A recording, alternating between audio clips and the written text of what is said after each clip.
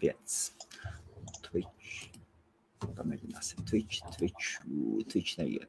Nu, labi. Labrīt, Kristap. Labrīt, Helmut, labrīt visiem, kas skatās. Kā jūties vēl pēdējie klikšķi? Pēdējie klikšķi kādā ziņā? Pēdējie klikšķi kaut ko paspēt uzrakstīt, paskatīties. Tāpēc. Jā, principā, jā, tieši tā, pirms sākam ielikt sarunā. Jūtos ļoti labi, diena ļoti labi sākusies, kā tev pašam? Ļoti labi. Jāpagaida, kamēr mums Gatis pieteiksies. Es pateicu, Gati pieslēdzies, paskaties. Tad labrīt visiem. Šorīt mums ir kolosāla iespēja. Patiesībā šajā ziņā mums latviešiem ir ļoti paveicies. Mums ir tawk.to Head of Customer Success, ja? Kristaps Beinerts. Un šorīt drīzāk ir saruna /konsultācija par live chat lietošanu, optimizāciju, efektīvāku. Es kādu laiku atpakaļ tiešraidēs runāju par to, ka mēs lietojām tawk.to. Tad host Marija visu laiku lieto tawk.to live chatu. Un mēs esam atraduši, ka šis ir pats labākais, kas vispār ir. Ne tikai tāpēc, ka mēs optimizējam visas izmaksas, vienkārši no visa, kas ir tirgu, tas ir kolosāli. Un plus tas ir bezmaksas. Tad vispār no braineri neizmantot šo sistēmu. Un tad ir jums papildus pakalpojums, kas saucās, ka ir iespējams outsourcot customer support komandu. Jā, tieši tā. Mums ir 2 servisi, ko mēs piedāvājam, kas ir tātad cilvēku apkalpot. Tas ir hired agent service, kas tātad fokusējās uz live chatu. Mums ir arī virtuāla asistenta service, kas jau principā ir daudz plašāks, kur mēs principā piedāvājam pieņemt darbā cilvēku, kas var palīdzēt ar daudzām dažādām lietām, ne tikai live chatu, pat ne tikai e-pastiem, pat telefonu zvaniem, data entry, design un tā tālāk. Tas ir viss atkarīgs no tā, kas ir nepieciešams. Reku, jo man jau paliek. Tur bija cena kaut kāda $7, ja? Stundā $6-7. Principā, jā, standarta cena priekš, teiksim, tādas support pozīcijas būtu $1200 mēnesī, un tas ir par full-time cilvēku, kas strādā tātad līdz 40 stundām nedēļā. Jā. 1200, ok, jā, un live chata pilnam supportam cenas.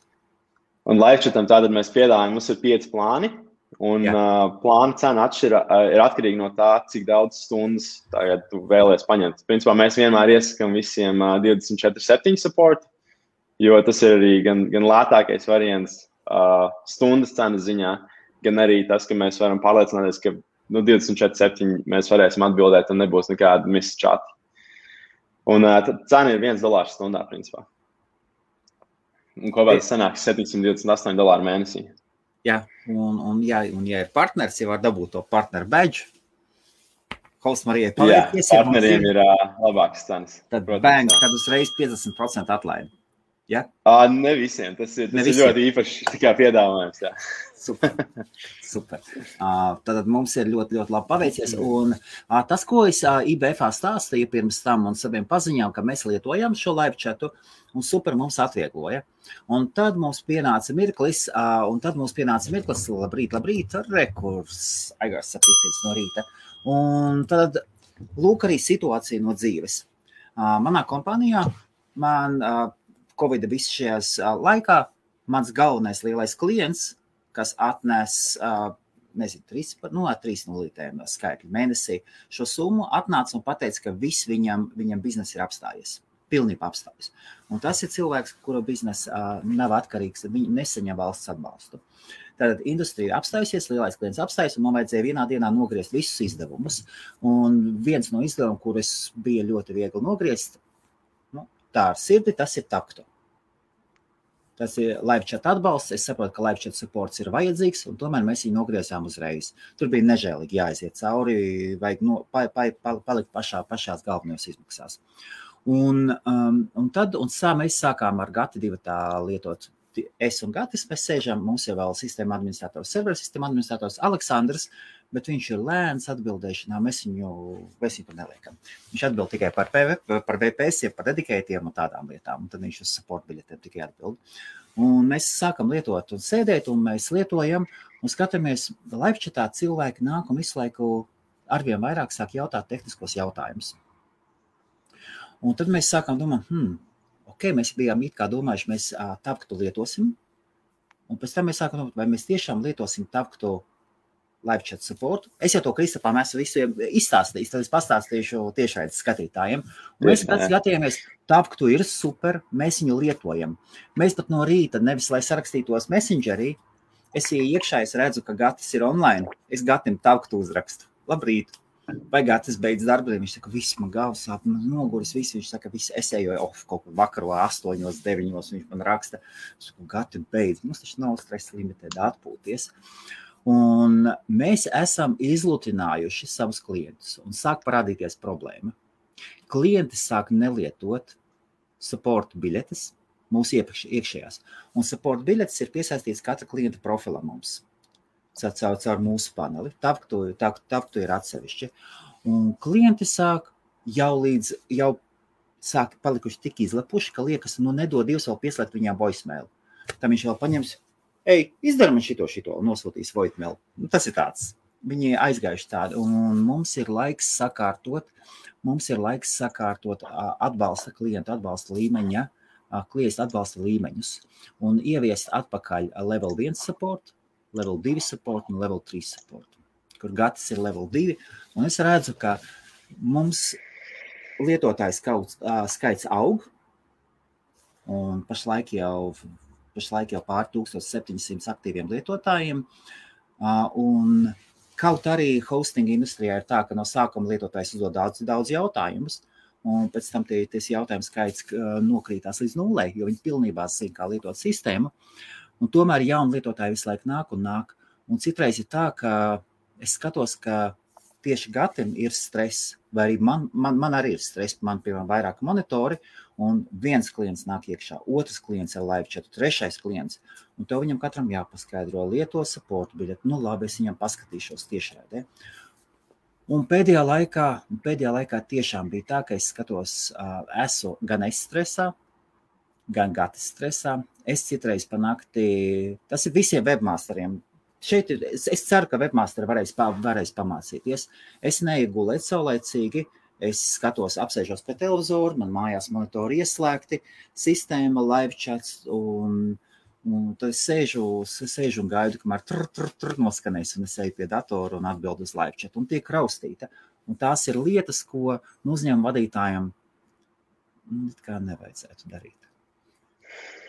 Sazvanījos ar Kristapu, Kristap, viss izskatās, ka visdrīzāk slēgsim klāt. Vēl pagaidīšu, kamēr naudas cikls noslēgsies. Pirmais, lai es pārliecināts, ka viss ir tā, kā tam jābūt. Lai nav tā, ka sarunā un pēc tam nav ko maksāt atkal, bet es zinu, ka man tā ilgākā laika posmā viss būs kārtībā. Tāpēc, Kristap, paldies. Tas tāds īsts stāsts. Jā, paldies par stāstu. Un nav par ko pagaidām. Es ceru, ka drīz varēsim slēgt klāt un arī iziet cauri visiem procesiem. Un tad beidzot varēs mierīgi naktī sēdēt gulēt. Vai ne? Kas ir ļoti, ļoti, ļoti svarīgi. Protams, labs miegs ir ļoti svarīgs. Nenoliedzami. Un mēs bijām domājuši, vēl apsvērām variantu ņemt otru cilvēku, otru tehnisko darbinieku uz pilnu laiku. Mēs reiķinājām, būs mēneši 3, kamēr apmācīt. Un tieši domājām, kā apiet, un tieši ar Gatu runājāmies, kā apiet, iziet cauri tam live chat stresa līmenim. Un tad, kad tev ienāk iekšā, un tad mēs sapratām, pieslēgsim tawk.to komandu, tur uzreiz, cik jums tur parasti 20 cilvēki ir live, ja, kas uzķer biļetes? Tas labs jautājums. Tas ir ļoti atkarīgs no dienas laika, nedēļas dienas, stundas, principā. Mums ir komanda ar aģentiem, kas strādā 24/7, un mēs atbildam uz chatiem vairākiem biznesiem reizē. Tas ir arī veids, kā mēs varam piedāvāt tik labu cenu stundā, kas ir $1 stundā. Un tas, kā tas strādā, principā mums ir dati par to, cik mums ir ienākuši chati iepriekšējā nedēļā, šajā nedēļā, un tādā veidā mēs arī rēķinām, kāds mums būs nepieciešamais aģentu skaits katrā stundā un katrā slotā. Jā, tā kā, tas nav ļoti vienkāršs process, īpaši, ja komanda ir jau ļoti izaugusi ar ļoti daudziem aģentiem un sadalās arī dažādās, tā kā, mazākās komandās, tā teikt. Jā. Bet, teiksim, ja ir arī kompānijas, ko mēs strādājam, kurām ir pat tik daudz kā 500 čata dienā, tad tas viennozīmīgi būtu milzīgs stress pašam biznesam menedžēt to, un tad ļoti bieži cilvēki vienkārši izlemj outsourcot. Un veidi, kā outsourcot, protams, ir vairāk. Ir arī, kā es pieminēju pirms tam par virtuālajiem asistentiem, protams, tu vari pieņemt 5 cilvēkus darbā, maksāt viņiem algu. Teiksim, tas ir atkarīgs no tā, ka tu vari pieņemt viņus darbā pa taisno savu kompānijā, vai tu vari outsourcot pa vienkārši mazliet izdevīgāku summu. Un tad ir atteikties no lielas daļas, teiksim, payroll menedžēšanas un tā tālāk, un visiem nodokļiem un vēl vispārējā sloga, kas nāk klāt. Bet, tādā veidā salīdzinot, mēs varam skatīties, vai mēs pieņemam. Kristap, atvaino, ka pārtraucu. Nepietiek 5 virtuāli asistenti. Nepietiek.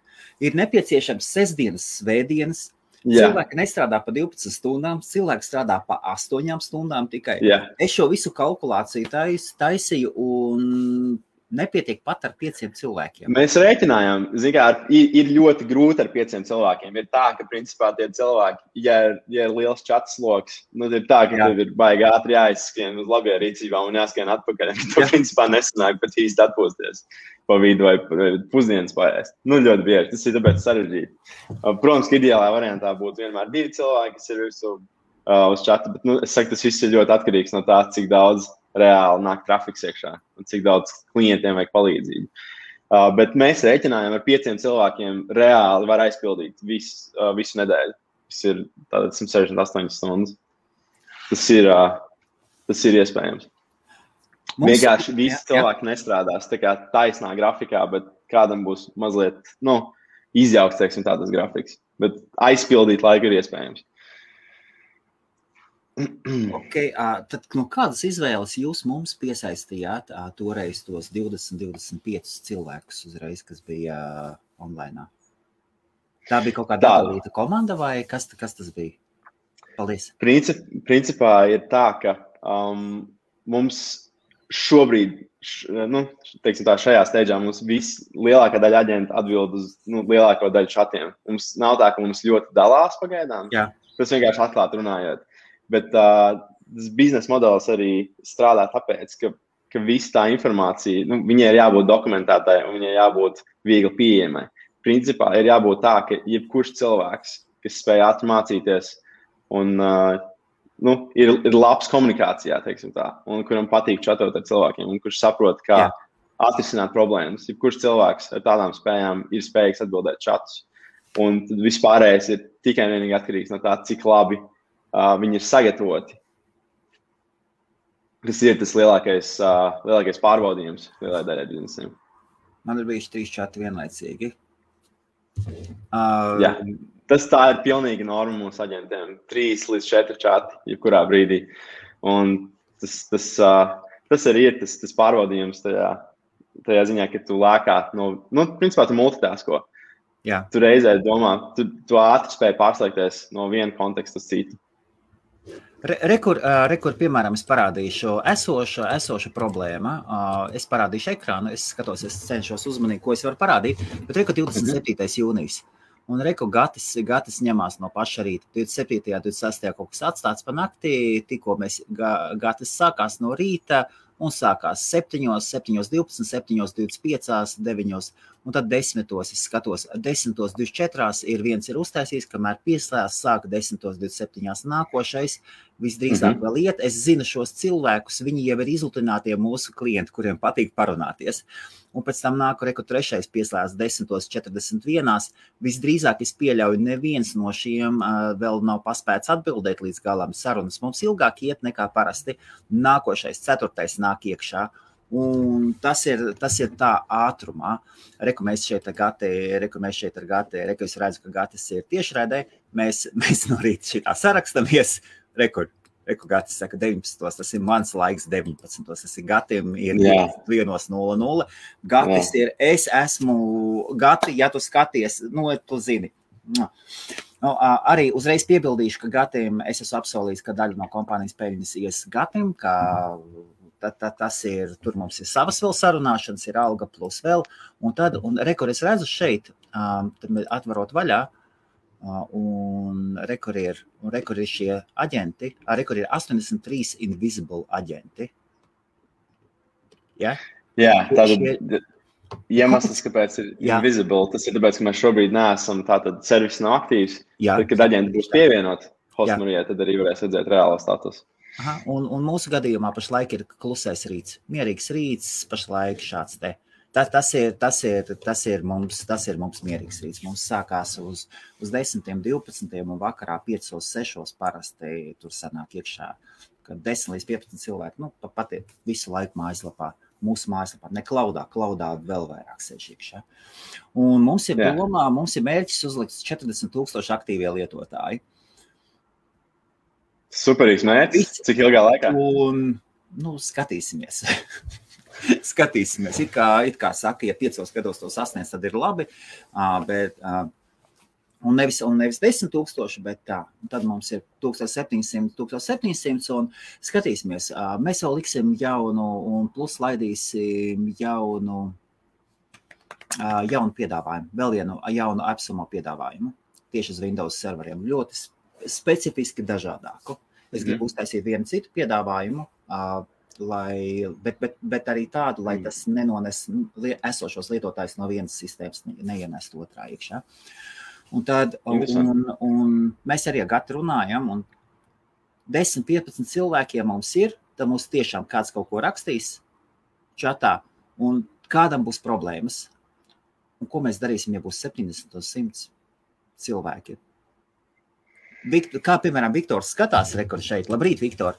Viktor, kā tu justos, ja tev būtu taču forši, ja tev būtu 1 nulīte apmeklētājiem klāt? Vai tu tiktu galā? Tiešām, kā tu, Viktor, tiktu galā ar šo čatu? Ja tev būtu 1 nulīte taviem apmeklētājiem klāt, kas nav daudz? Jā, Krista. Es teikšu tārā. Nē, absolūti nē. Tikšana galā ir tā, ka var tikt galā, es domāju, ka ar lieliem pārbaudījumiem. Kompānijas sākumā, kad mēs tikai palaidām servisu, attiecīgi mēs paši atbildējām uz lielāko daļu čatiem, kamēr mēs pieņēmām jaunas cilvēkus darbā un tā kā, vienkārši audzējām komandu. Un ir tā, ka viennozīmīgi ar to visu var tikt galā, bet jautājums ir, cik ilgi tam ir jābūt tam fokus punktam. Tas ir tā, ka tu iemācies kaut ko darīt ļoti labi, tev ir tas jāpadod tālāk un jāļauj citiem cilvēkiem augt. Principā, un tieši tāpat, ja vēlme ir, protams, audzēt biznesu, pieņemt vēl cilvēkus un pārdot vairāk, tad ar laiku neapšaubāmi kādā brīdī būs vajadzīga palīdzība. Visu viens pats nekad nevar izdarīt. Un tā ir itin visās, es domāju, itin visos biznesa aspektos. Protams, ar ļoti atsevišķiem izņēmumiem, bet, ja runa par supportu, tad es uzskatu, ka tas ir ļoti svarīgi sākumā pašiem atbildēt. Saprast, kas ir tie jautājumi, kas nāk iekšā, pašiem sagatavot tās atbildes. Principā, sagatavot pašam sevi priekš tā, ka tu vari ļoti efektīvi un ātri atbildēt. Un tagad tu to esi izdarījis, tad reāli vienkārši pieslēgt kādu citu cilvēku, lai pārņem stafeti, ir diezgan vienkārši, jo tu vari viņus apmācīt gan uz to, kā atrast to informāciju, ko tu pats esi sagatavojis, gan arī kā turpināt pilnveidot to informāciju un pievienot jaunu informāciju. Un tādā veidā vienkārši atvieglot sev ļoti, ļoti daudz laika dienā, sākt koncentrēties uz citām lietām. Tu mums toreiz parādīji, kā lietot tos shortcutus. Es jau saprotu, tas ir kā tāda lieta, kas liekas, tas nav rocket science, tas ir, katram vajadzētu saprast, ka ir shortcuti un ka tos lietot izdevīgi un labi, bet mēs visi zinām, bet neviens to nelieto. Tāpat kā e-pastos var uzlikt tur canned responses, un tāpat 99% nelieto. Tu sapsit lieto? Tas ir atkarīgs. Zini, kā ir lietas, ko var automatizēt, ir lietas, ko nevar automatizēt. Tur, kur tas ir izdarāms, protams, ka ir vieglāk vienkārši paņemt iekopēt. Citreiz te ir, teiksim, situācija, ka tev ir ļoti ātri jāatbild uz daudziem e-pastiem, kur nāk viens un tas pats, tas ļoti, ļoti palīdz. Bet, protams, ka ir svarīgi nezaudēt arī to tonu. Godīgi sakot, e-pastiem es to īsti neizmantoju. Tikai atsevišķos gadījumos, teiksim, kur ir jauni klienti, kaut kāda daļa tu jau zini, tur vienkārši tev ir informācija, kas tev ir jānodod, par ko jūs esat runājuši. Tas ir ļoti vienkārši. To nav katru reizi jāuzrakst viens un tas pats vēlreiz. Tas ir, principā tāpat kā, aizsūtīt linku uz jau gatavu kontentu, kas tev ir mājaslapā vai kas tam līdzīgs. Bet čatā es nezinu, kā būtu iespējams strādāt bez šortcutiem. Tas būtu ārkārtīgi sarežģīti un ārkārtīgi neefektīvi. Mēs esam tā pieraduši pie jūsu, es gribu teikt, pie taviem šortcutiem. Tas ir. Un viņas daudz vieglāk, ne?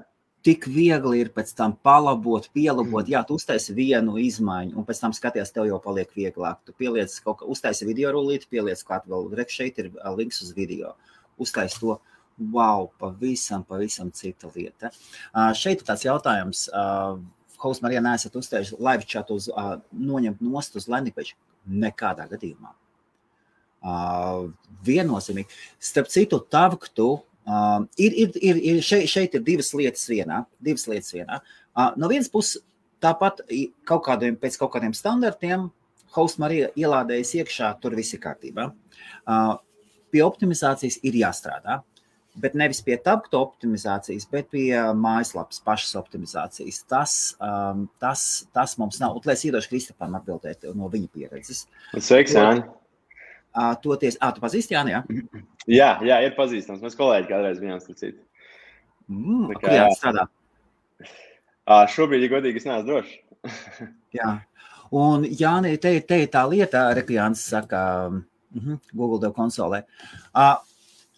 Ar Google un Microsoft ja es ieslēgtu utopisko tirānu, es aizvērtu ciet Gmailu.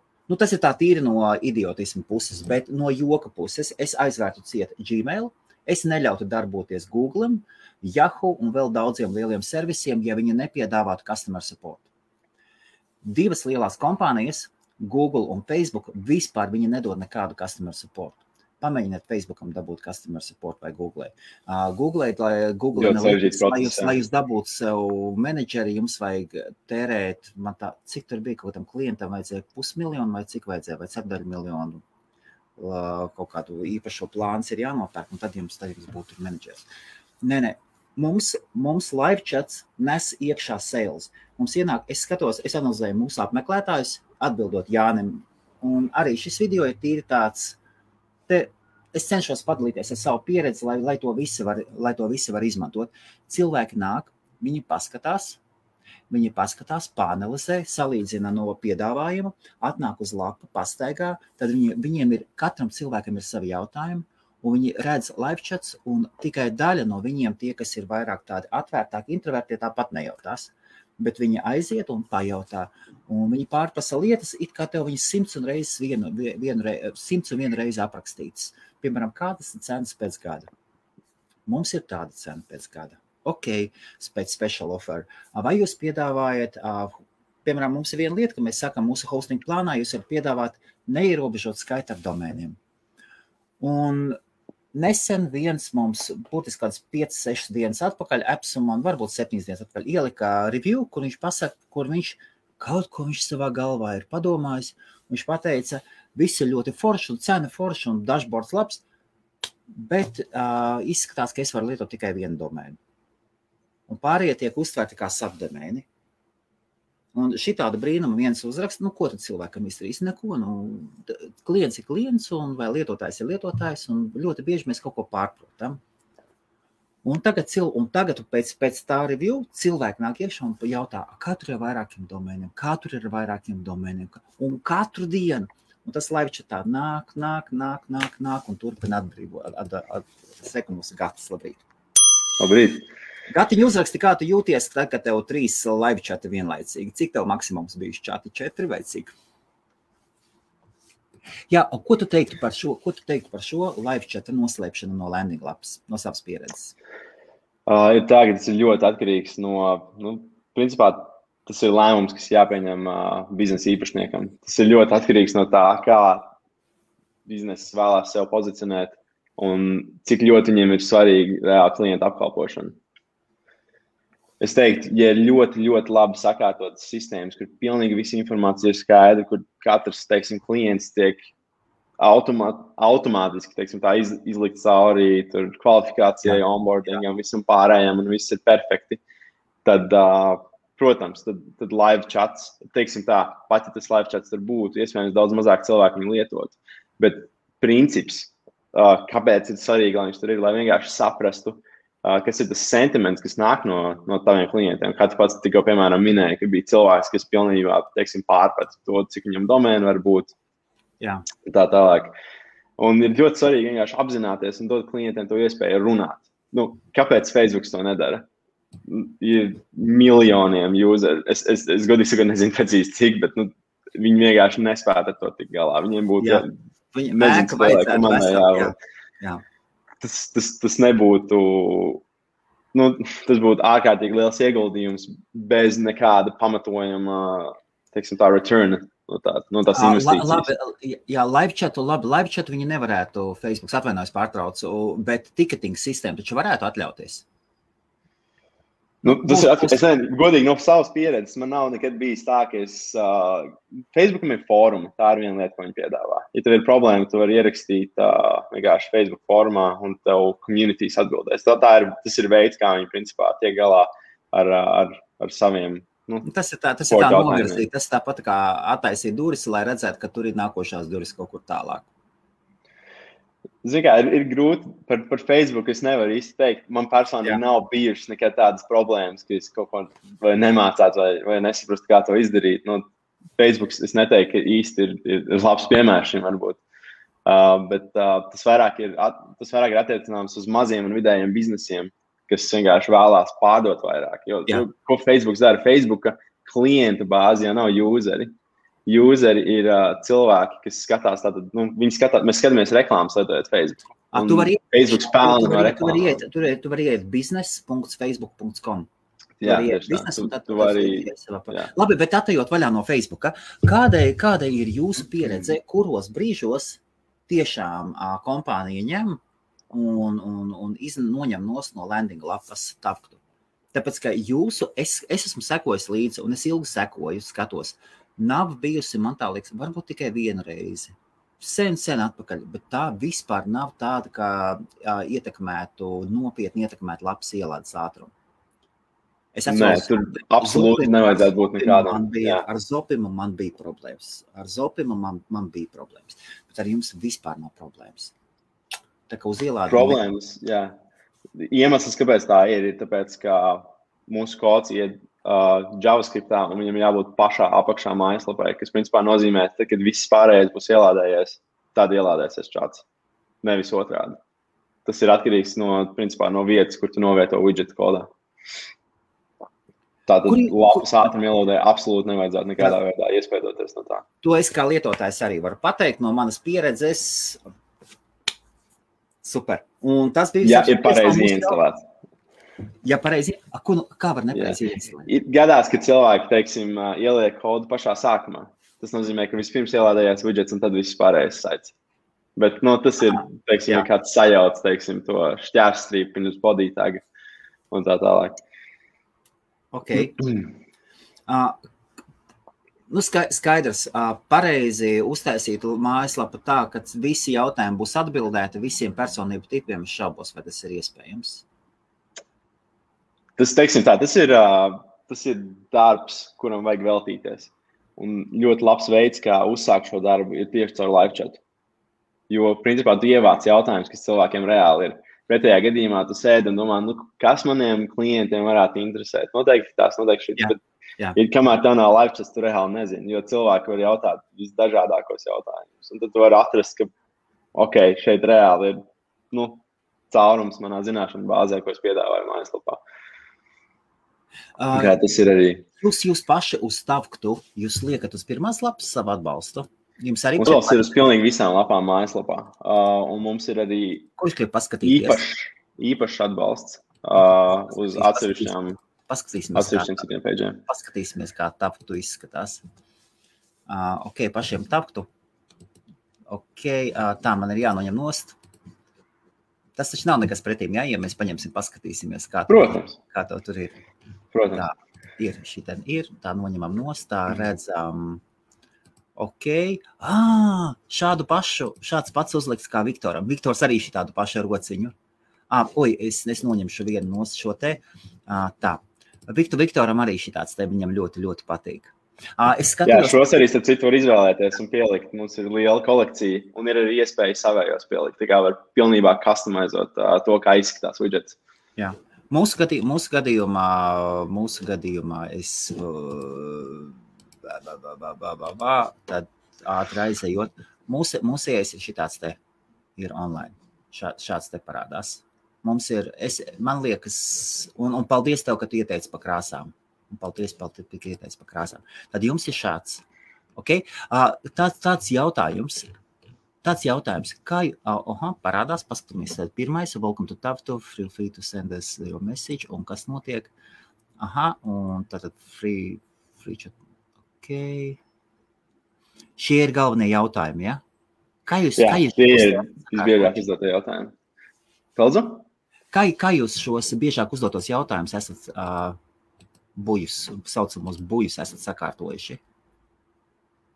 Principā pēc tā, cik daudz mēs viņus saņemam ikdienā. Tas ir šie galvenie jautājumi, ko cilvēki uzdod, un mēs tādā secībā arī viņus sakārtojam. Pēc tā, kas ir biežāk uzdotie. Tātad uzlikt nevis pēc, starp citu, tātad tā vietā, lai saliktu pēc departamentiem, varētu uzlikt pēc top jautājumiem, ja? Jā, tieši tā. Super, top 3 jautājumi. Gatiņ, ja tu skaties, paskaties kā forši. Par šito, jo mums ir jautājumi, kas mums ir. Super. Pirms tam es biju uzlicis tādu, kas jums interesē, accounts vai tech support vai tas kaut kādas lietas. Bet pirmie 3 ir. Jūs to no paša sākuma jau sapratāt, ka tā ir jādara? Godīgi es neatceros, bet mums kādu laiku jau ir šis. Es domāju, ka pašā sākumā mums bija vienkāršāk tā forma, ka cilvēki vienkārši varēja ierakstīt jautājumu, bet mēs sapratām, ka šis ir efektīvāks veids. Teiksim, nospiežot other arī ir tad iespēja uzdot pilnīgi kaut ko citu. Tāds jautājums, kā jūs paši organizējat? Jums ir ieviestas 3 level support sistēmas. Skatītājiem tas, kas skatās, tad, kad mēs, piemēram, ņemam mobilo telefonu, piemēram, mēs zvanām uz telefonu atbalsta sistēmu. Korporatīvajā pasaulē, ja es pareizi saprotu, biznesa struktūra ir sekojuša. Ir 3 dažādi. Tad es pastāstīšu cilvēkiem mazu background, lai saprastu, par ko mēs ar Kristapu runājam. Tad, kad mēs zvanām, piemēram, uz Latvtelekomu, es pieļauju Latvtelekomā arī ir 3 atbalsta dienesti. Pirmais ir 3. līmenis, tie, kas saņem visvairāk zvanus un kuri atbild ar copy-paste, viņiem ir savu datu bāzi, viņi atbild. Ja viņi nespēja atbildēt uz jūsu jautājumu, viņi jūs novirza uz nākošo līmeni, uz tehniski lielāku līmeni, labāku līmeni, uz level 2. Level 2 ir spējīgi palīdzēt jums atrisināt daudz problēmas, un ja vispār nevar atrisināt, tad nosūt, piemēram, tehniskiem dienas, tad nosūt uz level 1. Un level 1, tie ir super ninjas. Es viņus sauc par kalī dieviem, tas ir nāves dievi, ar 8 rokām uz zobeniem. Viņi visu atrisinās. Es teiktu, ka otrādi tas viss ir, ka level 1 ir tas pirmais, un level 3 ir tās ninjas. Nu, redz kā, mums jāmācās no korporatīvās. Tad sanāk, tad level 1 ir Level 1 support ir tas general FAQ, parasti ir biežāk uzdotie jautājumi. Tāds klienta atbalsts pirmā līmeņa. Jā. Tad jo augstās līmenis, jo sarežģītāk jautājumi. Es nezinu, vai ir kompānijas, kurās ir level 4 support, bet es pieļauju, ka ir 3 pilnīgi pietiek. Lielākā daļa jautājums. Zvans founderam. Tad ir arī zvans founderam. Jā, bez mazai. Jā. Arī viceprezidentam. Un kā jūs esat sakārtojuši? Jums ir sakārtot cilvēku skaits, kas ir... Tad to, ko mēs ņemsim, tad mēs ņemam level 1. Tad es gribu gati izņemt ārā no level 1. Paldies, starp citu, Kristap, kā pateici. Es biju domājis, ka level 3 iet no level 3 iet uz leju, bet izrādās otrādāk. Nu, super. Arī loģiskāk bez šāpām. Un man ir uzdevums sevi izņemt ārā no level 1 un gati arī izņemt ārā no level 1. un sākt sakārtot procesus, lai tiešām, lai nav stresa limita, tad ir nav stresa limita, tad savādāk bišķiņi.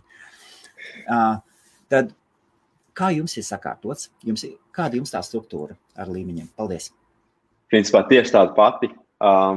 Level 1 supports, kas atbild uz visiem čatiem, tad, ja level 1 supportam rodās problēmas, viņi prasa palīdzību, tad ir vienkārši cilvēki, kas ir pieejami vai no mūsu developeriem, vai es pats, vai jebkurš cits no mūsu komandas vienkārši, kas var ielēt palīgā uzreiz tajā čatā.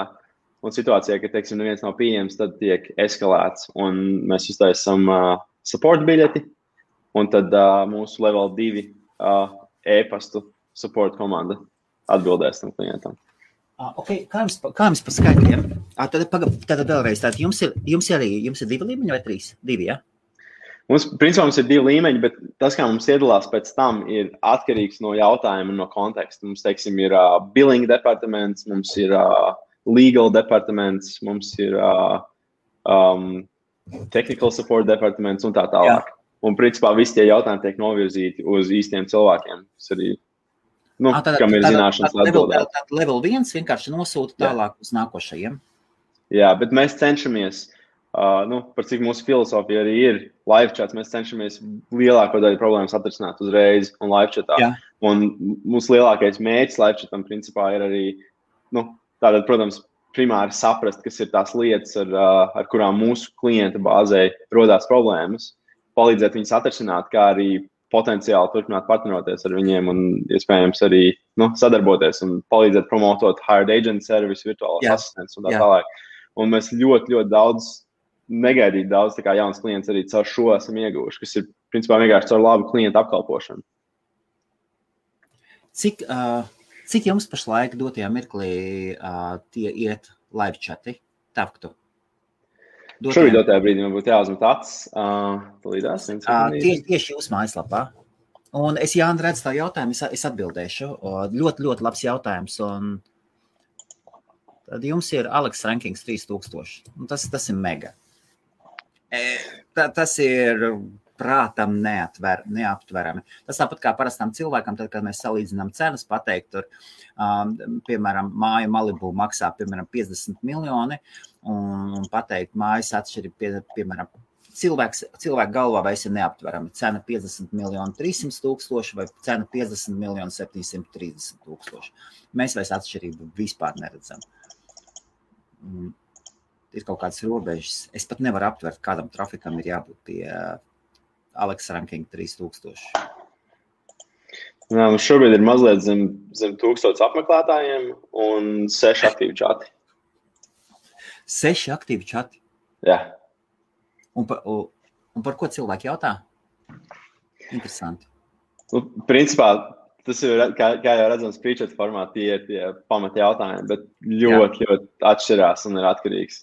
Kādam ir specifiski, mums arī liela daļa varbūt, godīgi sakot, nāk iekšā vienkārši cilvēki, kuri neko neieraksta, kas vienkārši atslēj savas detaļas, uzsāk čatu un tad aiziet prom. Tā arī gadās pie, tas ir tikai normāli pie tik liela vizitoru skaita. Un, tad mums ir jautājumi, nezinu, kaut vai kā ieinstalēt widgetus, kā lietot mūsu integrācijas pareizāk. Jums ir arī integrācijas ar ļoti daudziem lielām, principā web design platformām. Ir tas, tipa WordPress, Magento un tā tālāk. Un, principā, tā integrācija jautājumi. CMS-iem, content management sistēmām. Tieši tā, content management sistēmām, jā. Un, tikai jautājumi ir dažādi. Man tā patīk, Kristap, tīri kā lietotājiem, man tik forši ir, es, piemēram, aizēju, pastaigāju uz lapām un paskatos šī lielā lapa, skatos tawk.to apakšā. Bang! Tā lielā lapa, bang! Es pat citreiz aizēju. Mums pašiem vienmēr prieks redzēt ir. Un nesen es biju pārsteigts latviešu kompānija, viena no lielajām, Latvijas Files FM. Aizējum uz Files FM, starp citu, attaisīs vaļā. Es nesen tā.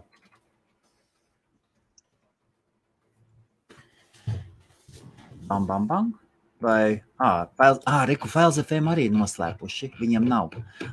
Es uzzināju nesen, ka Files FM lieto, ka viņi arī VPS piedāvā.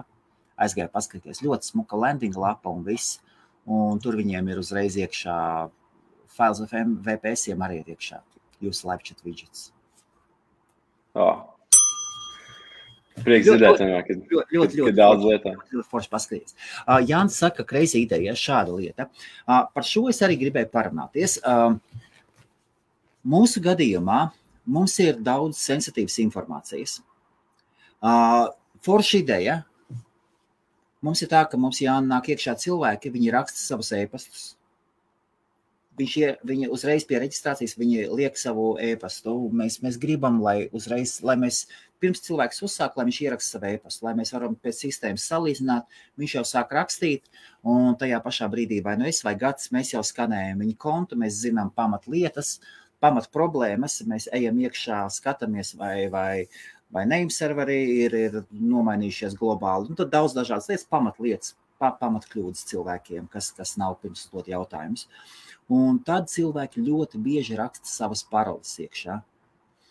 Cilvēki vēl mums nav bijis, bet cilvēku apsēstība ar vēlmi uzticēties un, piemēram, mums nav bijis, bet es esmu 101 reizes dzirdējis, ka tad, kad cilvēki live chatos raksta savus karšu numurus, viņam saka, tas ir bieži noticis, to nedrīkst darīt. Tas ir totāls ārprāts un ideja ir ļoti, ļoti forša. Jāni, super ideja. Un iespējams to kādu dienu varētu izdarīt, ja iemācētos atfiltrēt kaut kādas liekās daļas. Es domāju, ka tas ir ļoti, ļoti, ļoti labs ieteikums. Un arī mums ir, starp citu, nesen izlaists tools, kas atļauj to darīt. Konkrētāk runājot knowledge base. Vai bija dzirdējis par knowledge base produktu? Jā, mums ir knowledge base jau. Jā, es tikai... Jā. Nu, un tad ideālais variants, kā būvēt to knowledge base, principā ir tev ienāk čats, tu redzi jaunu jautājumu, tu vienkārši nokopē to jautājumu. Tu viņu ieliec sarakstā un, teiksim, pēc mājiņas, mājiņas, es domāju, tādā ziņā, teiksim, Gatis atbild, uz čatiem 8 stundas un tā tālāk. Tad tev ir saraksts ar tiem biežāk uzdotiem jautājumiem, un tu vari viņus visus, principā, tu vari atbildēt uz viņiem izvērstākā veidā un to visu dokumentēt knowledge base'ā. Un tad, teiksim, cilvēkam rodās jautājums par to pašu lietu, tu uztaisi canned response, shortcut, izceļ, nezinu, kā latviski vislabāk to tulkot, un ieliet tur iekšā to linku. Un viss, kas cilvēkam jādara, viņam ir jāuzspiež uz linku, un viņam ir pilnībā atbildēts uz to jautājumu. Pašā knowledge base'ā varbūt arī video iekšā no YouTube, teiksim, pataisno. Un es domāju, ka tas ir ļoti labs veids, kā organizēt informāciju. Jā. Ļoti labs un viegli, tā teikt, vieglāk būs dalīties ar informāciju ar cilvēkiem, kad viss ir sakārtots linkos un tā tālāk. Un efektīvu mums nav. Un efektīvu ir jābūt pirmās lapas. Ir jābūt pirmās lapas. Efektīvu ir ļoti svarīgi. Expandable. Ir tā vienkāršā slēngā dafigāti, ir ļoti daudz lietas, kas nav izdarītas. Un Jāni un tie, kas skatās, lūk arī reāla problēma. Es esmu jauna uzņēmuma īpašnieks, un es esmu iestidzis pirmā līmeņa atbalstā, kas atņem visu enerģiju, laiku un beigās līdz tam, ka tu vairs to live chatu negribi redzēt. Un tev ir jādomā par uzņēmumu attīstību, uzņēmums attīstās, jauni klienti nāk klāt, tev ir jādomā, lai būtu efektīvāk, labāk, jātaisa izmaiņas, jāoptimizē, jāstrādā pie biznesa struktūrām, jāmeklē jaunas attīstības ar partneriem, un tā vietā tu sēdi un atbildos uz pirmā līmeņa atbalsta. Vai arī tehniķis Gatis, kas ir otrā līmeņa atbalsts, viņam melnā josta, viņš tur ņemās tā kā zvērs. Un arī stresaina situācija, ja, piemēram, 4 čati vienlaicīgi, ja viņam maksimums ir bijuši. Tas ir katram jāpamēģina, lai to saprastu. Tieši tā. Customer supportā var strādāt tikai cilvēki. Es no savas pieredzes pateikšu, ka customer supportā var strādāt tikai tie cilvēki, kuri vēlas palīdzēt otram cilvēkam. Ir dažādi personību tipi un to, ko es esmu sapratis. Un ja ir cilvēks, kuram nepatīk palīdzēt otram cilvēkam, man liekas, tas ir retums tomēr. Lielākā daļa cilvēki ir kaut kāda tā pašaizsardzība, labi strādā. Un tomēr ir daļa cilvēki, tie labie cilvēki, tie, kuri pārdzīvo par citiem, kuri ir empātija. Un tie ir ideāli customer support darbinieki. Un tagad padomāsim, viņam ir viens cilvēks, kuram viņš grib palīdzēt. Viņš ne tikai strādā, bet viņš grib palīdzēt šim cilvēkam. Tad viņam otrs, trešais, 3, 4 vienlaicīgi, viņš grib palīdzēt visiem saviem lietotājiem, saviem klientiem, un viņam sirds raujas puses, tīri no cilvēcības puses. Tas ir īstenībā ļoti interesants temats arī, par ko runāt. Tas personības tips, kas dara supportam, jo, teiksim, ja mēs runājam par pārdošanu arī, tas, teiksim tā, gan supports, gan pārdošana arī iet zem, principā, klienta apkalpošanas. Tas ir labs customer service, vai ne? Un ir cilvēki, kas var stāvēt customer service, un ir cilvēki, kas netik ļoti. Bet tur arī tad ir atšķirīgas nianses starp cilvēkiem, kas strādā supportā un pārdošanā. Ir, protams, arī, piemēram, varbūt ir grūti salīdzināt. Bet, piemēram, ja mēs runājam par, ir tāda īpašība kā piekāpība, vai ne? Pārdošanā cilvēki ir mazāk piekāpīgāki nekā customer supportā. Customer supportā ir vairāk, tev ir jāsaka piedot, tev ir jāsaka paldies, un tā tālāk, bet pārdošanā tev ir, protams, arī tev jābūt labam cilvēkam, tev jābūt pieklājīgam. Mūsdienās nav pārdošana vairs nav tā, kā viņi bija pirms, teiksim, gadiem 20. Tā tālāk, tev vajag spiežiekšā fear of missing out, un tev ir jāpērk tagad. Mūsu industrijā tas absolūtā nestrādā. Tu turpini. Tas ir, tā ir ļoti laba doma, jā. Jā, pārdošanā, zini kā, man liekas, pārdošanā tieši empātija ir bīstama. Customer supportā empātija spēja izjust otra cilvēka emocijas ir ļoti, ļoti svarīga. Pārdošanā, man liekas, ka empātija ļoti bieži pat traucē.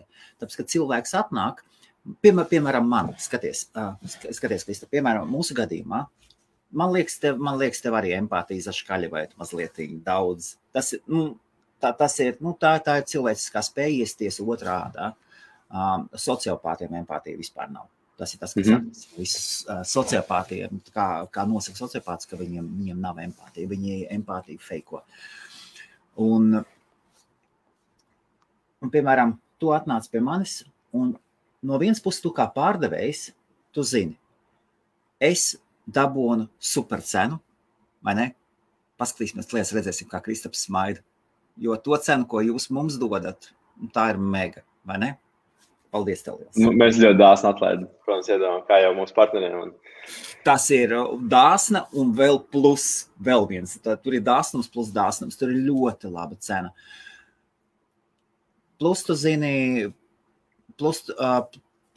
ka tas mums atrisinās ļoti, ļoti daudz. Tas mums palīdzēs. Mūsu kompānija, jūsu risinājums atrisinās ļoti, ļoti, ļoti daudz. Jā, un tagad no otras puses es pasaku, mums, nezinu, vai mēs finansiāli varam atļauties. Nezinu. Un tagad šeit ir tava empātija. No vienas puses nekad neviens neko nevar atļauties. Tu drīkst smaidīt, Krista. No vienas puses. No otras puses mēs varam. Ir ļoti, ļoti riskanti, bet mēs varam jau tagad. Es gan gribu noslēgt to ciklu, es gribu pagaidīt līdz tam 7. vai 4. 5. februārim, lai saprastu precīzi, kas tur ir, lai būtu 100% pārliecināts. Bet patiesībā varētu mēs pat tagad, kā teikt, noraut ūdeni un aiziet tur projām. Tad daram to. Es esmu tikai pār. Varam sākot vai pēc stundas. Pagaidīsim. Malacis. Mani var noķert tāpat, un var pārdot. Man ļoti patīk pārdevēji.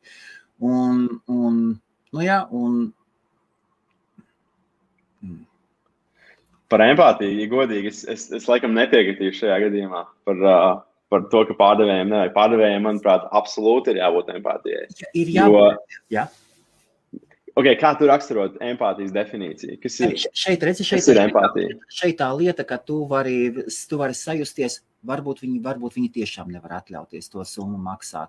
Un tad tu skaties uz savu situāciju, piemēram, labi, ne tavā gadījumā, tu skaties, piemēram, tu runā Helmutam tur ģimene, bērni, un tad padomāt, jā, tagad visur ir lockdowns, tagad ir klientiem nav naudas, tagad lielākā daļa cilvēku sēž mājās, nav ienākumi. Es saprotu, un tad tu pārnes uz sevi. Es zinu, jā, man pašam es kavējos ar rēķina vienu samaksu otru. Es saprotu, kā viņš jūtās. Un tā ir tā lieta, kas pārdevējiem jau ir ļoti, ļoti bīstama. Tad, kad sāk pārnest savu situāciju uz klienta situāciju. Ja godīgi, es neesmu drošs, kā tas no psiholoģijas skatu punktu saucās, bet manuprāt, tas ir mazliet citādāk, jo empātija vairāk ir tas, ka tu saproti, kā otrs cilvēks jūtās. Tas nenozīmē, tā vienkārši tev ir informācija, ka tev cilvēks kaut ko saka, tu uztver emocionāli to, ko viņš saka. Tas, kā tu reaģē, tas ir cits jautājums. Tu, protams, vari arī būt ļoti empātisks un manipulēt. Paskaties, iesmērēt. Nē. Ir jāizpat cilvēku. Tur ir tas jautājums par motivāciju. Vai ir jēga iesmērt? Mūsdienās tas nav absolūti. Teiksim tā, ja mēs runājam par tiešo pārdošanu, kur ir runa par vienkārši produktu. Par vienreizēju produktu. Tas ir pilnīgi absolūti kaut kas cits. Pārdošana SaaS industrijā, kas ir software as a service, ir ilgtermiņā. Tev daudz efektīvāk ir pateikt cilvēkam, ka šis nav priekš tevis. Mums ir bijusi saruna, mēs saprotam, kas jums ir vajadzīgs, mēs varam ieteikt kaut ko, kas ir daudz labāks risinājums. Tāpēc, ka, teiksim, mums ir klienti, kas saka, es vienkārši gribu, lai jūs visu izdarat, mums nav laika tur iedziļināties, mēs nevaram sadarboties ar tādiem klientiem. Tas nav tas servis, mums ir ideālais klients ir tāds, kas saprot, ka ir jāiegulda darbs sākumā, kas saprot, ka ir reāli jāstrādā pie tā, jāaiziet pašam caur tiem čatiem, ka viņš saprot, kas ir tā sāpe atbildēt uz čatiem, un ka viņš ir spējīgs empatizēt arī ar aģentiem tālāk. Tāpēc, ka, saprot, tas ir cilvēku servis, tas ir, cilvēki ir tie, kas atbild uz tiem čatiem, viņi nav roboti. Tāpēc arī bieži vien, varbūt cerēsim, ka retāk tiek pieņemtas kaut kādas kļūdas. Un tā ir arī ļoti svarīga daļa, teiksim, mūsu pārdošanas procesā, ka mēs paskaidrojam, ka mēs reāli vienojamies par to, kas ir tas, ko sagaidīs no servisa. Kad aģenti pieļauj kļūdas un ir nepieciešams, lai mēs dodam atsauksmes visu laiku, lai tas feedback loops, lai aģenti saprot, ko viņi var darīt labāk, ko, teiksim, kas ir tie jautājumi, kuriem varbūt citādāk vajag atbildēt, ka vajag, kā mēs paši arī runājam par shortcutiem, ka vajag pārliecināties par to, ka viss tā nepieciešamā informācija ir sagatavota. Nevis, ka citreiz, šobrīd jau retāk, bet, teiksim, sākumā bija situācijas, kur ir klienti, kas ierauga kaut kādu kļūdu un uzreiz ir nenormāli dusmīgi un tur bezmazliet bļāja virsū. Zin kā, tas viss ir pieredzēts, tam visam ir iet cauri, tāpēc arī, Mums tā arī notiek. Es gan vienmēr, es uzreiz ieslēdzu citu, es saku, lūdzu nelietot izsaukumzīmes. Tāpēc, ka tā ir kliekšana. Es uzreiz cenšos to neļaut, jo par live chatiem runājot, ja par live chatiem, par biļetēm, mums ir terms and conditions ierakstīts.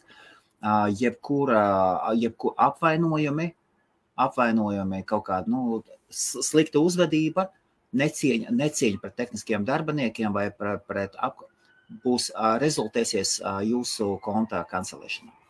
Vispār, tā ir viena lieta, kuru es no savas puses zinu, tas ir kā vīrus to ielaist iekšā, atļaut vienam tādam iet iekšā, un tas aizies pa asinīm. Tas ir tas. Jā, ļoti pareizi. Tas sabojā kultūru arī vienkārši. Vispār nepieļaujam. Es Gatim arī to saku. Nekad, nevienu reizi. Viens cilvēks pateiks, pasaki, ja nesaprot, tad mēs meklēsim citu risinājumu. Un, starp citu, šis te, Jāni, šeit ir pa vienu lietu. Sasā ir arī kaut kas cits. Pārdot ir viena lieta, otra lieta ir pēc tam šo cilvēku apkalpot, jo arī piemēram, mums caur Epsumo, mums ir 60 dienas, cilvēks var aiziet, pēc 60 dienu laikā var aiziet uz Epsumo un paprasīt refundu. Vispār. Nekādas problēmas, un mēs savu efektivitāti, starp citu, vai es skatos, mūsu efektivitāti, mūsu atbalsta dienestu un visu skatos tieši pēc refundiem, pēc refundu attiecības. Pirmajā mēnesī, tad, kad mēs palaidām, mums refundi bija 10 vai 11% refundi. Wow, diezgan liels churn rates, jā. Un tur bija ļoti, ļoti liels problēmas, un tur bija problēmas tur bija daudz problēmas, un tas bija pat raku. Tas nebija normāli. Nākošajā, un tad mēs palaidām shortcutus, tad bija nevis shortcut, tad bija video tika palaisti. video rullīši bija uztaisīti, tikko bija palaisti video rullīši, 15 video rullīši, video tutoriāli, cilvēki nopirka, 10% tiek atgriezt atpakaļ pirkumu. Tas ir drausmīgi daudz, vai ne? Es teiktu, jā. Tas nozīmē, ka nav pārdošanas process izkops līdz galam, nav tas funnels tāds, ka cilvēki saprot, uz ko viņi parakstās, un ka viņi saņem tieši to, ko viņi sagaida. Tieši tā. Tas arī ir tas gaps. Un tas mums ir ļoti, ļoti sāpīgi, jo tie cilvēki neapmierināti, kuri varēja atnākt, pamēģināt. Kaut gan ir arī no otras puses, ir arī tādi, kuri ir pieraduši. Tur ir, ne visi būs neapmierināti, ja? Tu nekad nevari zināt. Tas ir vēl viens faktors. Jā. Tur ir citas lietas, bet mēs tā rupi nopuļojam visu uz augšu un ņemam neapmierināts klients, neizglītots klients. Nopirka pirms saprata, ko pērk. Nākošajā mēnesī mums jau nokrita uz 5%. Pēc tam mums vēl nākošajā nokrita uz 4%, un 4% tikai tāpēc, ka vienu dienu bija problēmas ar mājaslapas ielādi. Un tad mums lielākā daļa nokrit nost. Un apkalpē, un to, ko Jānis saka, vienreiz iesmērēt, ja es tagad skatos, mēs ņemam tawk.to kā level 1 atbalstu, un tad level 2 varēs dziļāk strādāt ar support biļetēm. Jo, ja, piemēram, Gates vai es cenšos, lai Gates tiek galā, vai Aleksandrs strādā ar support biļetēm, tad ir viena lieta, ir atbildēt uz jautājumu. Nākošā lieta ir uzrakstīt cilvēkam vēl papildus vienu līniju, vai es esmu atbildējis uz jūsu jautājumu, un vai ir kaut kas papildus, kā es jums varu palīdzēt. Šo jautājumu citu, to var izdarīt ar shortcutiem. Tas ir live chatā. Jā. Nē, bet arī tiketos. Mums ticketing sistēmā, kas mums ir iebūvētā tawk.to ticketing sistēma, arī tur var lietot shortcuts. Tur arī var lietot shortcuts? Jā, absolūti. Jā. Un mana pieredze ir tā, ka nelieto.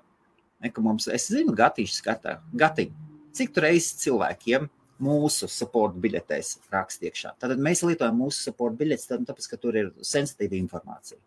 Es saprotu, jums ir integrēta sistēmā. Tieši tā. Mēs nevaram, mēs tehnisko supportu, mums ir jālieto mūsu iekšējo. Pie tam puses ir piesaistīts profilam. Cik jūs bieži lietojat šo lietu, vai ir atbildēts jautājums? Vai es vēl kaut kā... Pilnīgi vienmēr. Katrā biļetē. Tas ir vienkārši process, kas mums ir ieviests. Mums ir, tāpat kā katram čatam, teiksim, tā katrai, principā, var teikt, katrai sarunai ir savs, teiksim, kā lai to sarunas plūsma, varbūt labs termins. Un tajā sarunas plūsmā ir atsevišķi punkti, kuros ir jānotiek tādām lietām. Tad, teiksim, piemēram, cilvēks uzdod jautājumu, mēs vēlamies atbildēt uz to jautājumu, vai arī mēs pateiksim, ka mums vajag vairāk laika, lai atbildētu.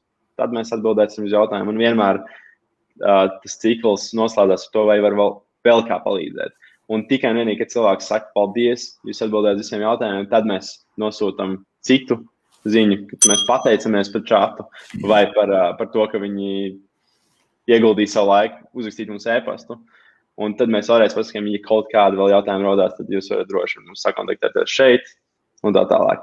Un vēl viena lieta, kas nāk tam klāt, ir caur jautājumu, ko uzdod klients, ir iespēja atkost vēl kādu sāpi. Un ja mēs atkožam kādu sāpi, tad tur ir iespējams piedāvāt risinājumu, kas arī ir ļoti svarīgi. Tātad kontekstuāli pārdomāt. Man būtiski, man jau vasara mazlietiņa. Pilnīgi nopietni. Es tā gribu aiziet līdz tam līmenim, mēs tur neesam. Es zinu, ka tas ir super svarīgi, un mēs tur neesam. Ar laiku, tāpēc arī ir vajadzīgs. Vienkārši tas viss ir atkarīgs no tā, cik ļoti mēs koncentrējamies uz kaut kādu lietu. Ja mēs vairāk koncentrēsimies uz kaut ko, jo arī lielāka izaugsme būs tajā sfērā. Var vēlreiz atkārtot šo procesu? Tas būtu jāiedala tā. Cilvēki mums skatās, paklausīsimies vēl vienreiz. Citreiz ir svarīgi atkārtot. Tas ir mums visiem pamācīsimies. Tawk.to ir ļoti nopietna komanda, te ir biznesa procesa apstrādāt. Mācīsimies no citu pieredzes. Paldies, Kristap. Sākotnēji, protams, ir jāsasveicinās ar cilvēku. Tad ir jāpārliecinās, ka mēs saprotam to jautājumu, kas ir uzdots. Ja mēs uzreiz jautājums ir ļoti tieši, mēs atbildam uz viņu. Un pēc tam, ka mēs atbildam uz jautājumu, mēs jautājam, vai mēs varam vēl kā palīdzēt. Tas ir, principā, jebkurā parastā support procesā iekšā. Pēc tam, kad cilvēks atbild, vai nu viņš uzdod vēl kādu jautājumu, vai nu viņš saka, viss ir kārtībā, kur mēs sakam arī tad paldies, vai arī tad mums ir iespēja tālāk pēc konteksta ieteikt kādus produktus vai servisus. Pieņemsim, ja cilvēks saka, man ir tik nenormāli daudz miss čati, kā es varu izdarīt, teiksim, kā es varu saregulēt manas komandas tur schedule. Tad mēs, protams, atbildam, kā caur software to ir iespējams izdarīt, ka, teiksim, mēs varam uzlikt no 9 līdz 5, pirmdien līdz piekdien čats ir ieslēgts, un tad pārējās stundās čats ir offline modā, kur cilvēki var vienkārši atstāt ziņu. Kā piemērs. Jā. Un pēc tam mēs, protams, šajā kontekstā mēs varam teikt, hei, bet vai jūs zināt, ka ir iespēja arī pieņemt darbā mūsu komandu, un mēs varam atbildēt ārpus tām stundām, kas jums nodrošinās iespēju dabūt tātad vairāk sales un labāku klientu pieredzi uz jūsu mājaslapas. Jo, teiksim, ļoti daudziem arī ir tā, ka viņi pat neapzinās, cik viņiem ļoti daudz trafiks nāk ārpus stundām. Helmut, jums ir tā, ka jums jau ir ieslēgts čats 24/7, jūs jau vakarā sēžat, tad gadās, ka varbūt kaut kādi čati, kas ienāk naktī, tie tiek tā kā palaist garām. Man tik sāpīgi ir paskatīties no rīta, tā naktī offline atstātās ziņas. Tik sāpīgi. Jā, un tas ir tieši tā. Es paskatos un domāju, neataisīja support tiketu, esošie lietotāji vai citi. Vai arī jauns klients atnāk un pajautā. Es pārvēršu viņu biļetē, uzrakstu atpakaļ un tad atliek tikai jautāt. Ir vienmēr sāpīgi, tāpēc, ka apzināties, ka tas ir potenciāli lifetime klients. Vai, labi, hostingā nav gandrīz lifetime klienti. Tāpat tās 2-3 gadi, 2 līdz 5 gadi klients. Un tas ir klients, kas atvestu savas paziņas. Vai... Tieši tā potenciāls. Tu nekad nezini, kā viss ir izdarīts, lai cilvēks atnāktu uz tavu mājaslapu. Viss ir izdarīts. Tieši tā. Mārketinga nauda, mājaslapa, viss pārējais. Un cilvēks atnāk, un tur neviena nav. Mājaslapa jau ir, bet ar to nepietiek. Webmasteri, platieši, ar to nepietiek. Ir ļoti daudz cilvēku, kuriem atnāk patikt un pajautāt jautājumus. Viņi grib pārliecināties par to, ka jūs esat, ka mēs pastāvam. Viktors arī to stāstīs ir par mega klientiem, kurus pēkšņi viņš ir ieguvis live chat laikā, tur sāk uztaisīt, jums tik forši atbalsts, es taisīšu lielāku pasīvi. Tā. Ticības moments, kredibilitāte uzreiz pieauga. Es domāju, ka mūsu ērā klienta apkalpošana arī ir tas lielais, tā lielā lieta, uz kurām biznesiem vajadzētu koncentrēties. Jo laba klienta apkalpošana var ļoti palielināt klientu daudzumu un ļoti daudz piesaistīt cilvēkus. Kaut vai no tā, ka tu vienkārši piedāvā to klientu apkalpošanu. Un to, ka tu piedāvā viņu 24/7, tas vēl ir tā kā ķirsīts uz kūciņas, tā teikt. Jautājums par integrācijām. Vai jūs plānojat, it kā mēs jau stundu esam apkārt, mums jau jābeidz vajadzētu, vai jūs plānojat Trustpilot integrāciju? Konkrētāk, kas būtu tā kā scopes integrācijai? Kas būtu tas, ko ir nepieciešams integrēt? Kad cilvēki var atstāt reviews pēc čata? Jā, skaties, man ir mūsu host Marijā. Es pētu atslēgas vārdus pēc kā mūs meklē.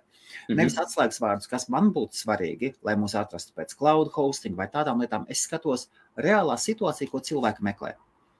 Un viena no lietām ir review. Ja, piemēram, ja sāku YouTube rakstīt host Marija, YouTube arī labs ir.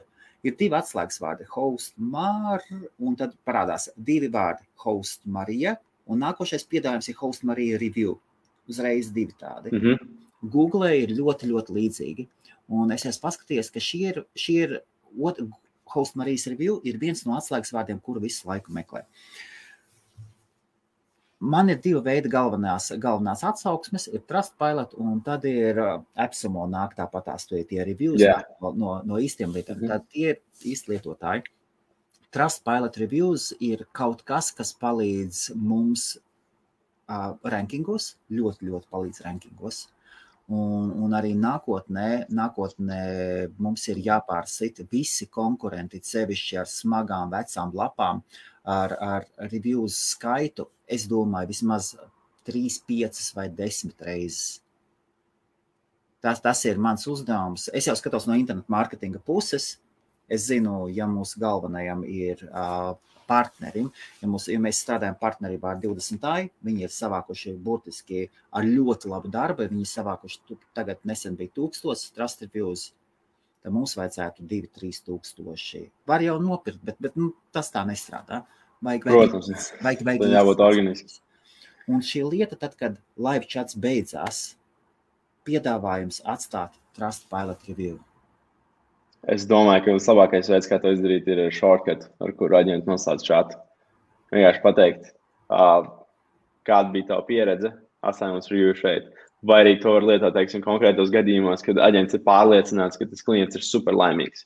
Un tas, es teiktu, ka būtu ideālais brīdis, kad arī piedāvāt to review atstāt. Un mēs to esam, starp citu, darījuši ar dažādiem klientiem, kas strādā ar mums. Ne tieši Trustpilot, bet principā atkarā no tā, ko viņi lieto, kas ir viņa tas galvenais review platforma.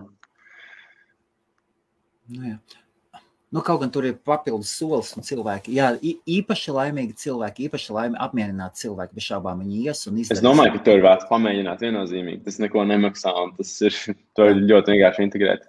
Uztaisīt shortcut un paskatīties.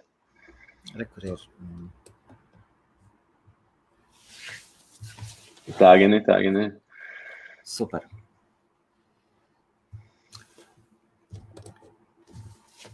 Es domāju, es pat sāku domāt, iespējams, es pat pagaidīšu. Varbūt pat mēs negaidīsim Kristapu līdz februāra beigām. Es paskatīšos, es te vēl vienu citu invoice gaidu, kad man apmaksāsies. Paskatāmies, mēs esam gatavi sākt jebkurā brīdī. Jā, ir vairāk jāstrādā. Ko mēs vēl varētu pielikt klāt, pirms mēs noslēdzam? Domāju, ka pirms mēs noslēdzam, ja skatītājiem nav vēl zināms, kas ir tawk.to, ļoti iesaku paskatīties. Ja jums ir mājaslapa, iesaku pamēģināt ieinstalēt. Protams, ja procesā rodās kādi jautājumi, uzsākat ar mums čatu, mēs būsim laimīgi palīdzēt. Un paskatieties, kā tas strādā paši. Es domāju, ka tas ir labākais veids. Un cerams, ka tas arī palīdzēs iegūt vairāk klientus. Un ja vēl rodās kādi jautājumi par servisiem, tad droši varat arī rakstīt man pa taisno Kristaps at tawk.to vai arī tawk.to /Kristaps. Tas ir mans tawk.to page. Super, un tiešām pieslēdziet. Ja jūs esat jauni un gribat pieslēgt, aizejiet aprakstā, paskatieties, mums ir referral links. Tā saucamais referrals, vismaz lai atrakojās.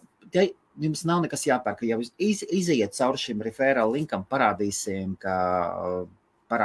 ka host Marijas referral linkiem ir kaut kāds spēks. Mēs gribam kaut ko vairāk parādīt sevi, lai nopelnītu plusiņas. Tāpēc sistēmā zvaigznītes. Pacelties mazliet uz augšu. Super, Kristap. Par jaunumiem, ko jūs plānojat? Tā, šobrīd no produktu ziņā mēs šobrīd strādājam pie kontaktiem, kas principā būs tā kā CRM, kas ir Customer Relationship Management software. Tātad mēs lēnām pārtopam par CRM platformu, kur būs vieglāk arī menedžēt kontaktus un savus klientus, kā arī veidot arī atgādinājumus sev par lietām, par kurām, teiksim, vajag uzrakstīt un tā tālāk. Tas viss būs mūsu dashboardā. Tā kā būtu arī ļoti interesanti, Helmut, ja jūs pamēģināt mūsu ticketing sistēmu un paskatītos, vai tas arī strādā ar jūsu procesiem. Es sāku lietot ticketing sistēmu. Un mums ir tā, ka es nezinu, vai es paskatīšos, vai es varu. Ja es rādīšu, tur būs tie e-pasti, es tā īpaši negribu.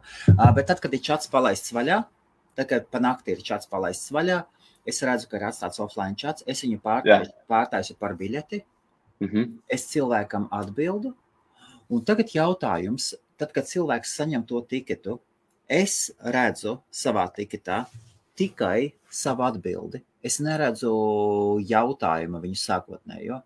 Viņš savā pusē to redzēs? Jā, nē, viņi arī neredzētu jautājumu. Tā ir tāda nianses, kas mums ir ar offline formā. Es to nesen piefiksēju, kad cilvēks prasīja, viņš atbildēja uz jautājumu, viņš pasaka, kas tāds ir? Un te es tā panāju, pagad, tu, ok. Jā. Tā ir laba atsauksme. Pasaka, kā tu apiet. Jā, to es gribēju pajautāt. Gatam arī. Viens variants ir vienkārši iekopēt jautājumu. Pateikt, tas ir vieglākais variants. Jā. In response to your question pēdiņās, un tad uzrakstīt atbildi. Super. Ļoti labi, ka mēs šito te pajautājam. Tāpēc, ka es tiešām nezināju. Un pēc tam katra respons aizies uz to e-pastu, kura viņš ir pieregistrējis, vai ne? Tieši tā. Tas, kā ticketing sistēma darbojās, principā, mums katram propertyam, tātad katrai lapai, kas lieto tawk.to. Jā. Kā piemēram host arī ir savs ticket forwarding adress, un, kad tiek nosūtīts tikets, klients neredzēs, teiksim tā, tavējo e-pasta adresi, bet viņi redzēs šo ticket forwarding adresi. Un atbildot uz viņu, viņi arī nonāks atpakaļ gan uz ticketing sistēmu, mūsu dashboardā, gan arī uz e-pastu. Tikai ir iespējams atbildēt gan no tawk.to, gan no e-pasta tiešo. Tāds jautājums, es pat nezinu. Gatiņ, ja tu skaties, izdarām tā, ieej Host Marijā iekšā, uztaisi live chatu pieprasījumu. Gatis, es gribu paprasīt vienu lietu specifisku, ko parādīt. Gati, izdari tu to, Gati, es redzēšu. Tātad, šāds jautājums no Gata. Es saprotu, mums ir mums ir kaut kāds minūtes 5, ja? Krista, vai mums jau visi jānoslēdz? Nē, varam 5 minūtes viennozīmīgi. Kā mobilajā aplikācijā var piekļūt informāciju, kas labajā sānā? Tā konkrētāk vajadzētu saprast, par kuru informāciju ir jautājums. Mums ir labajā sānā atbilde, mums ir labajā sānā, skaties, piemēram, es parādīšu. Tātad mums ir šis te. Tad mums ir piemēram, no Latvijas pieslēdz, es nezinu, kas tur ir, un labajā sānā mums ir... Tabiem. Un mums ir video, tabi. Es sapratu, ir iespējams piekļūt, bet man liekas, ka tas ir atkarīgs no tā, vai ir Android vai iOS aplikācija. Būtu jāapskatās, jāuzmet acis. Bet man liekas, ka tabiem varēja tikt klāt. Es negribu tagad samalot, bet man liekas, ka augšējā uz header vajadzētu būt. Varbūt es kļūdos. Godīgi sakot, būtu jāapskatās par šo. Labi, izskatās, ka nav... Tu man vari uztaisīt Host Marijā, lūdzu? Chat requestu, lūdzu? Jā. Tavs e-pasts ir zināms, un tad mēs paskatīsimies tā, parādīsim uzreiz, kā izskatās, kad nāk iekšā dashboardā. Atkal mums ir mierīgs rīts. Mums no rīta pārsvarā viss notiek mierīgi. Es noņemšu visu nost, lai jūs redzētu. Tātad man parasti uz ekrāna šādi stāv vaļā. Uzliksim lielāku. Paskatīsimies, lai izlīdzinās. Tad mums ir rīts. Jā. Mēs redzam, no kurienes nāk iekšā. Šeit vienkārši lietotāji. Clients. Un tad, kad no apsumo sāk nākt iekšā, tad parādās apsumo lietotāji. Un es pārslēdos. Es varu uzlikt online, offline. Paskatīsimies, rekord ir uzspiest uz čata. Mēs redzam, ka tika uzspiest uz čata. Es jau varu sākt gatavoties. Un rekord parādās. Atver vaļā un join. Un tagad ir jautājums. Tā, paldies. Starp citu, rekord shortcut, piemēram. Piemēram, es rakstu iekšā price. Mums ļoti bieži raksta prices. Un rekur ir prices banks. Lūk, mums ļoti, ļoti bieži jautā, kādas jums cenas ir pēc gada? Un rekur šāds viss teksts. Viss. Rekur ir tas par tiem shortcutiem. Tas ir mega, tas tādu laiku iekonomē. Un tagad jautājums, bieži cilvēks jautā, vai jūs varat pārsūtīt šo uz manu e-pastu? Kā man vispareizāk pārsūtīt šo uz e-pastu ir? Tā, šajā gadījumā klients pats var uzspiest uz live chata un uzspiest email transcript. Tu sev vari parādīt? Tu sev vari lūdzu parādīt savu ekrānu? Jā, protams, tu līdās. Skatīsimies. Paldies. Mēs te it kā par ABC lietām runājam. Toties, zin kā, citreiz gribās. Paldies. Tā, var redzēt ekrānā. Jā. Tad šeit vienkārši mēs varam uztaisīt arī, starp citu, shortcut, ja tas ir bieži uzdots jautājums, piemēram, /email transcript, un pateikt cilvēkam, ka tātad augšējā labajā pusē uzspiest uz menu un email transcript. Ievadīt savu e-pasta adresi. Super. Un uzspiest send. Un tad arī uzreiz atnāks e-pasts. Perfekti. Ar visu šo transkriptu. Perfekti. Tā, to es noņem nost. Tālāk es pielieku savu ekrānu. Un kā man to no savas puses izdarīt? Principā var uztaisīt tiketu. Tas ir viens variants. Šeit es ieteiktu vienkārši. Create ticket. Vispirms es nokopētu transkriptu. Pa labi. Tas ir no create ticket. Nē, tas pat nav jādara tā. Tā. Jā, labi. Tā, kuras nokopēju? Apakšā labajā pusē ir uz augšu, pa labi. Jā, copy transcript. Vienkārši vienreiz uzspied. Copy, jā. Un tagad var uztaisīt tiketu. Tā, close, create ticket. Skaidrs. Un vienkārši ieprasēt. Ieliek iekšā paste, blam. Un, vēl subject, skaidrs. Jā. Ok, es sapratu.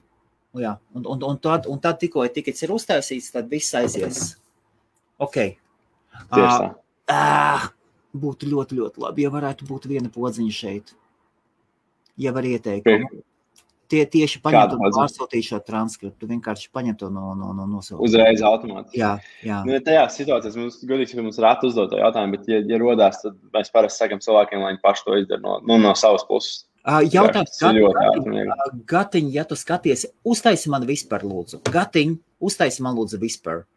Lūdzu. Gatis ir mūsu online. Paskatīsimies, Hosta Marija, Gatis ir online. Gati, uztaisi man Whisperu.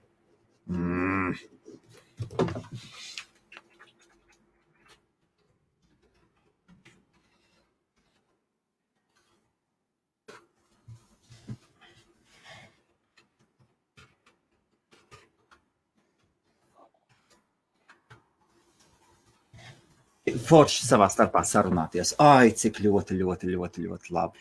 Jā. Paskatīsimies, varbūt viņš ir online, varbūt viņš ir tikai parāda, ka viņš online, varbūt viņš aizgājis uztaisīt kafiju. Jā, Krista. Ir iespējams, starp citu, arī šos grupu čatus, tā kā ar saviem komandas biedriem uztaisīt mazāks, lai viņi vienmēr ir apakšā. Uzspiedot pogu, kas ir pa kreisi no aiziešanas pogas. Jā, pop-out. Tātad šis te... pop-out. Jā. Okay. Tātad šo tu vari paņemt un... Tieši tā, un tad paralēli tev ir šādā veidā. Un tur vienkārši arī minimizēt, ka tā nav vajadzīgs. Un tad tev ir iespēja gan iet cauri čatiem, gan... Šitādos brīžos nav smuka, bet šitādos brīžos bučiņas sūta emoji. Wow! Super! Es nezināju.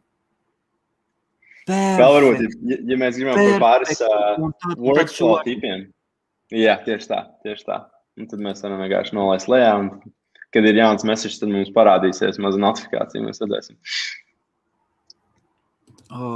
Cik labi.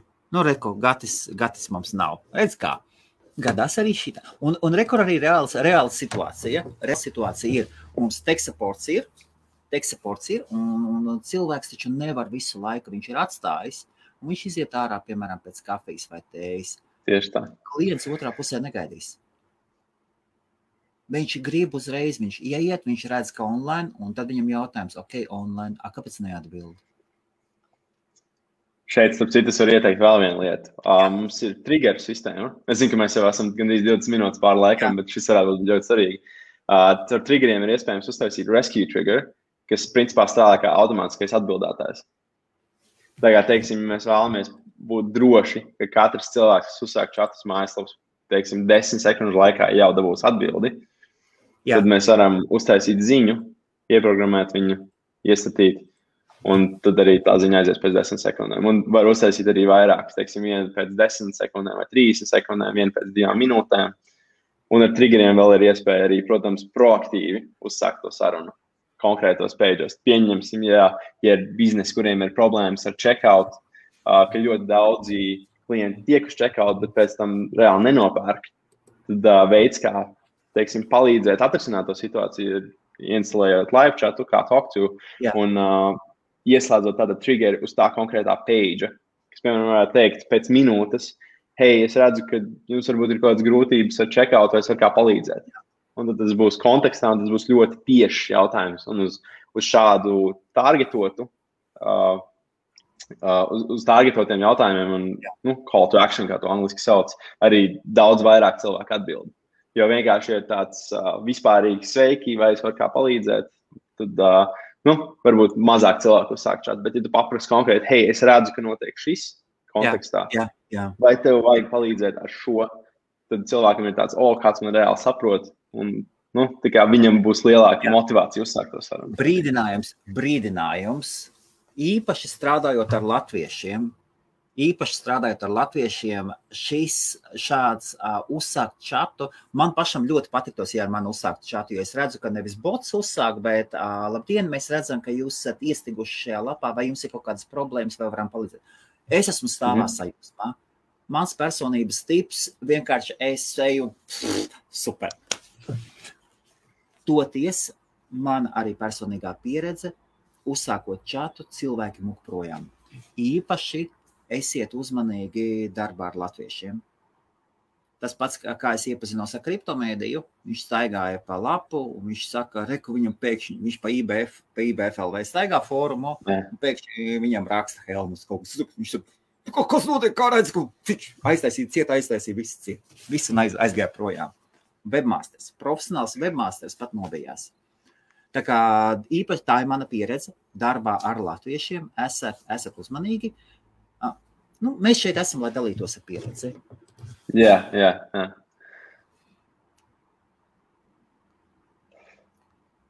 Paldies, Nāri. Kristap, tu esi super. Paldies, Nāri. Jā, ko? Viss ir ļoti labi. Un vēl man tiešām mans ieteikums, ja jūs kaut ko pārdodat, un ja jums ir biznes jau ir iesācies, apsveriet. Pamēģiniet šo live chatu aģentus. Un jūs redzēsiet, kā tas noņem nost, bet tas ir tikai jāsakārto tie biznesa procesi. Sazināties, Kristaps vienmēr atbild, vienmēr viņu sazinās, viņš vienmēr atbild. Un tas ir mega labi. Iespēja robežās. Cilvēki, kas nesaņem atbalstu, viņi aiziet projām un atgriež jūsu produktu. Un tas neko labi neliecina. Jā, bet katrā ziņā mēs zinām, ka tas nav priekš visiem. Ir atsevišķi biznesi, kuriem varbūt tas nav labākais risinājums. Bet tieši tāpēc mēs arī piedāvājam 7 dienu pilnīgi par brīvu triālu, kur ir iespēja izmēģināt servisu. Tā kā, ja jūs neesat pārliecināti, vai jūs gribat uzsākt, droši varat izmēģināt 7 dienu triālu, izrunāsim, iziesim cauri visiem biznesa procesiem, visiem jautājumiem, visiem mērķiem ar čatu. Un tad arī pēc tam 7 dienām varēsim, 6-7 dienām izlemt, kā turpināt sadarbību. Tātad, lai es iedošu visiem, es teikšu tā, man šo lietu bija bail pieminēt par 7 dienu triālu. Citreiz man pēc tā? Es baidos, ka tas mums nebija saskaņots. Es citreiz pirms tiešraides, mēs ļoti īsti 2-3 minūtes parunājām, un tas vai nav pieejams visiem, un kas negribās tādas lietas, nomest tevi zem tanka arī negribās. Protams, visiem jauniem klientiem mēs ar prieku piedāvāsim triālu, tāpēc, ka tas ir veids, kā mēs reāli varam saprast, vai mēs varam sadarboties kopā. Jo tas nav tā, ka tas nav servis, ko tu vienkārši nopēc un atstāji. Tas ir servis, kurš sākotnēji vajag ieguldīt mazliet arī darbu un laiku. Tas ir ļoti svarīgi to saprast. Bet tad, kad tas ir izdarīts, tad ilgtermiņā tas laiks atnāk atpakaļ. Un tas ir laiks, ko pēc tam var taisīt, uzlabot visus shortcuts pie tā visu, pie optimizēšanas jāstāv. Klautāts jautājums. Es pavisam biju aizmirsis. Tad, kad ir, tu teici, cena mainās pie noslodzes. Jā, principā es varu varbūt aizsūtīt vienkārši linku čatam ar visu pricing un vietu, kur var apskatīties. Vari uzlikt, kāpēc vajag 7 dienas trial uz bezmaksas aplikāciju. Viktor, neiet runa par bezmaksas. 7 dienas pamēģināt 24/7 customer support. 20... Pati aplikācija ir pilnīgi pa brīvu un vienmēr būs. Jā. Par aplikāciju nekas nav jāmaksā. Nekad. Ļoti labi piezīme, jā, tāpēc, ka var pārprast. Jā, tas ir labs komentārs, paldies. Paldies, Viktor. Tad šeit mēs runājam jau par skatītājiem, parastam skatītājiem. Šeit mēs runājam par dziļāku lietu, par papildus servisu, ko mana kompānija pirms tam lietoja. Tagad mēs kādu laiku nelietojam un atkal burtiski to lītās plānojam lietot. Vienkārši savadīsim invoices, visu kārtībā. Nu, tā, ka tam jābūt ir. Tu nobriest un tad zaļu sābols neviens neēd. Un tad varbūt skādi. Un šis ir par live chatu. Un tad, Viktor, paskaties, piemēram. Tas ir par live chat aģentiem. Jā, tas ir par live chat aģentiem. Tātad pašlaik mūsu situācija ir tā, kur mums es noņemu nost. Tad, ja mūsu situācijā dotajā mirklī ir apmēram šāda te, dotajā mirklī, pasaule sāk mosties, mums kaut kā 9 cilvēki ir iekšā, tad, un mums ir Gatis, kurš mēs visi redzējām, ka Gatis ir online, bet tajā pašā brīdī viņš neredzēja to, ko es viņam live chatā uzrakstīju. Un tad ir vēl papildus, ir jau sagatavotie lietotāji, kurus rekords šeit ir vesela kaudze, kurus varētu aktivizēt. Šeit 80, un tad, kad paņem 24/7, šie visi, liela daļa no šiem cilvēkiem ir live. Un tad viņi mainās atkarībā, kā cilvēki arī pa 8, cik tur stundām strādā. Tas nozīmē visu laiku mājaslapā ir outsourcots pirmā līmeņa customer atbalsts. Profesionāls profesionāls customer support. Par super cenu. Mūsu customer success komanda arī ir pieejama 24/7, lai palīdzētu ieviest visus procesus un sakārtot visu, lai aģenti varētu atbildēt efektīvi. Tāpēc, ja jums ir e-commerce mājaslapa, ja jums ir apmeklētāji, nevis kas vienkārši nāk, lai nospiestu jums uz Google reklāmām, tādas mājaslapām bez šaubām nevajadzēs. Ja jūs kaut ko pārdodiet, un ja jums ir svarīgi, lai jūsu klienti jums var uzdot jautājumus, ja jums ir sava support sistēma, pie tā visa ir jāstrādā. Tas viss nenotiek pirmajā dienā. Tas viss lēnītēm šīs struktūras izveidojas. Tad pamēģiniet 7 dienas par velti, vai nu iet pa tiešo, vai rakstiet Kristapam, vai izmantojat mūsu saiti, un tas būs ļoti labi. Un ja kāds no Latvijas grib pastrādāt par customer support, jums ir darba vietas? Šobrīd mums ir darba vietas priekšprogrammētājiem, starp citu. Tā kā jums interesē pievienoties mūsu kompānijai kā programmētājiem, mēs ļoti labprāt izskatīsim visus piedāvājumus. Droši arī varat rakstīt man, bet aizsnāv arī pieteikties tawk.to/career, ja nemaldos. Tūlītās pārbaudīšu, kāds ir links īsties. Super. Un ierakst iekšā private chatā, un tad es ielikšu iekšā kopējā visos chatos parādīsies. Tawk.to/jobs ir iespējams uzreiz uzsākt chatu, pat ar mūsu komandu. Jā. Bet, ja mēs gribam pievienoties, tad tūlītās pārliecināšos. Vai es vadīt nepareizo. Join the team. Man liekas, ka mums vienkārši šobrīd ar mājaslapu arī strādājam, un mums mainās. Jā. Visi mūsu linki. Tā, tūlīt. Careers. Jā, jobs at talk to. Tā, es ierakstīšu tūlīt. Es varu čatā rakstīt, ja? Vai komentāros? Jā, čatā es nokopēšu, un tad es ielikšu. Jā, super. Čatā man viegli nokopēt, un tad, jā, super, tā, es kopiju link adresu, un tad es ielikšu un tad visās vietās, kur mums iet, parādīsies, aizies šis links, bam. Facebookā, YouTube, visi būs viņš uzklikojums. Periskopā arī. Rekord ir. Twitchā šorīt neaizgāja, pārāk garš bija apraksts. Un tiešām visiem webmasteriem strādāsim pie mūsu mājaslapas. Mēs kaut ko pārdodam ar savām mājaslapām. Produktus, servisus un klientu atbalsts ir ļoti, ļoti svarīgs. Un mēs kā mēs kā webmasteri, mēs nevaram 24 stundas nosēdēt, lai visu laiku live chats būtu atslēgts. Un mums par to nav jādomā. Pirmā līmeņa supportu atstāsim profesionāļiem. Jāsāk mācīties deleģēt, ir jāsagatavo viss. Un virtuālais asistents kā alternatīva nenoseks jums 24 stundas. Nekad. Taču email supportam tas ir arī ļoti labs risinājums. Teiksim, ja ir vēlmi, piemēram, ieviest darba laikā zvanu apkalpošanu, kas jāpiemina, tas būs angļu valodā viss. Tad tas arī ir labs risinājums, teiksim, gan čatam, gan e-pastiem, gan zvaniem. Vēlreiz lūdzu. Ja par virtuāliem asistentiem ir runa. Jā. Caur servisu, ko mēs piedāvājam, tad mēs piedāvājam angļu valodā support, ko arī ir svarīgi pieminēt. Tā, ja ir latviešu, vienkārši varētu būt, ka mums ir skatītājos latviešu kompānijas, kas domā, ka mēs latviski varam piedāvāt supportu. Tad šobrīd mums viss ir angliski. Jā. Tad mēs runājam ar globālu komandu. Tawk.to ir globāls brands. Vienkārši mums ir paveicis. Mums ir šajā gadījumā, kā mazai tautai, mums ir ļoti, ļoti paveicies, ka tas, ka development centrs atrodas Rīgā, kā Kristaps runā latviski, un šeit mums tā ir mūsu priekšrocība. Vienkārši paveicies mums ir, un tāpēc mums arī latviski arī visu pastāst. Bet tas ir globāls brands, un tas ir, Tawk.to ir numur viens pasaulē live chat programma. Uz doto mirkli. Neviens netuva nestāv.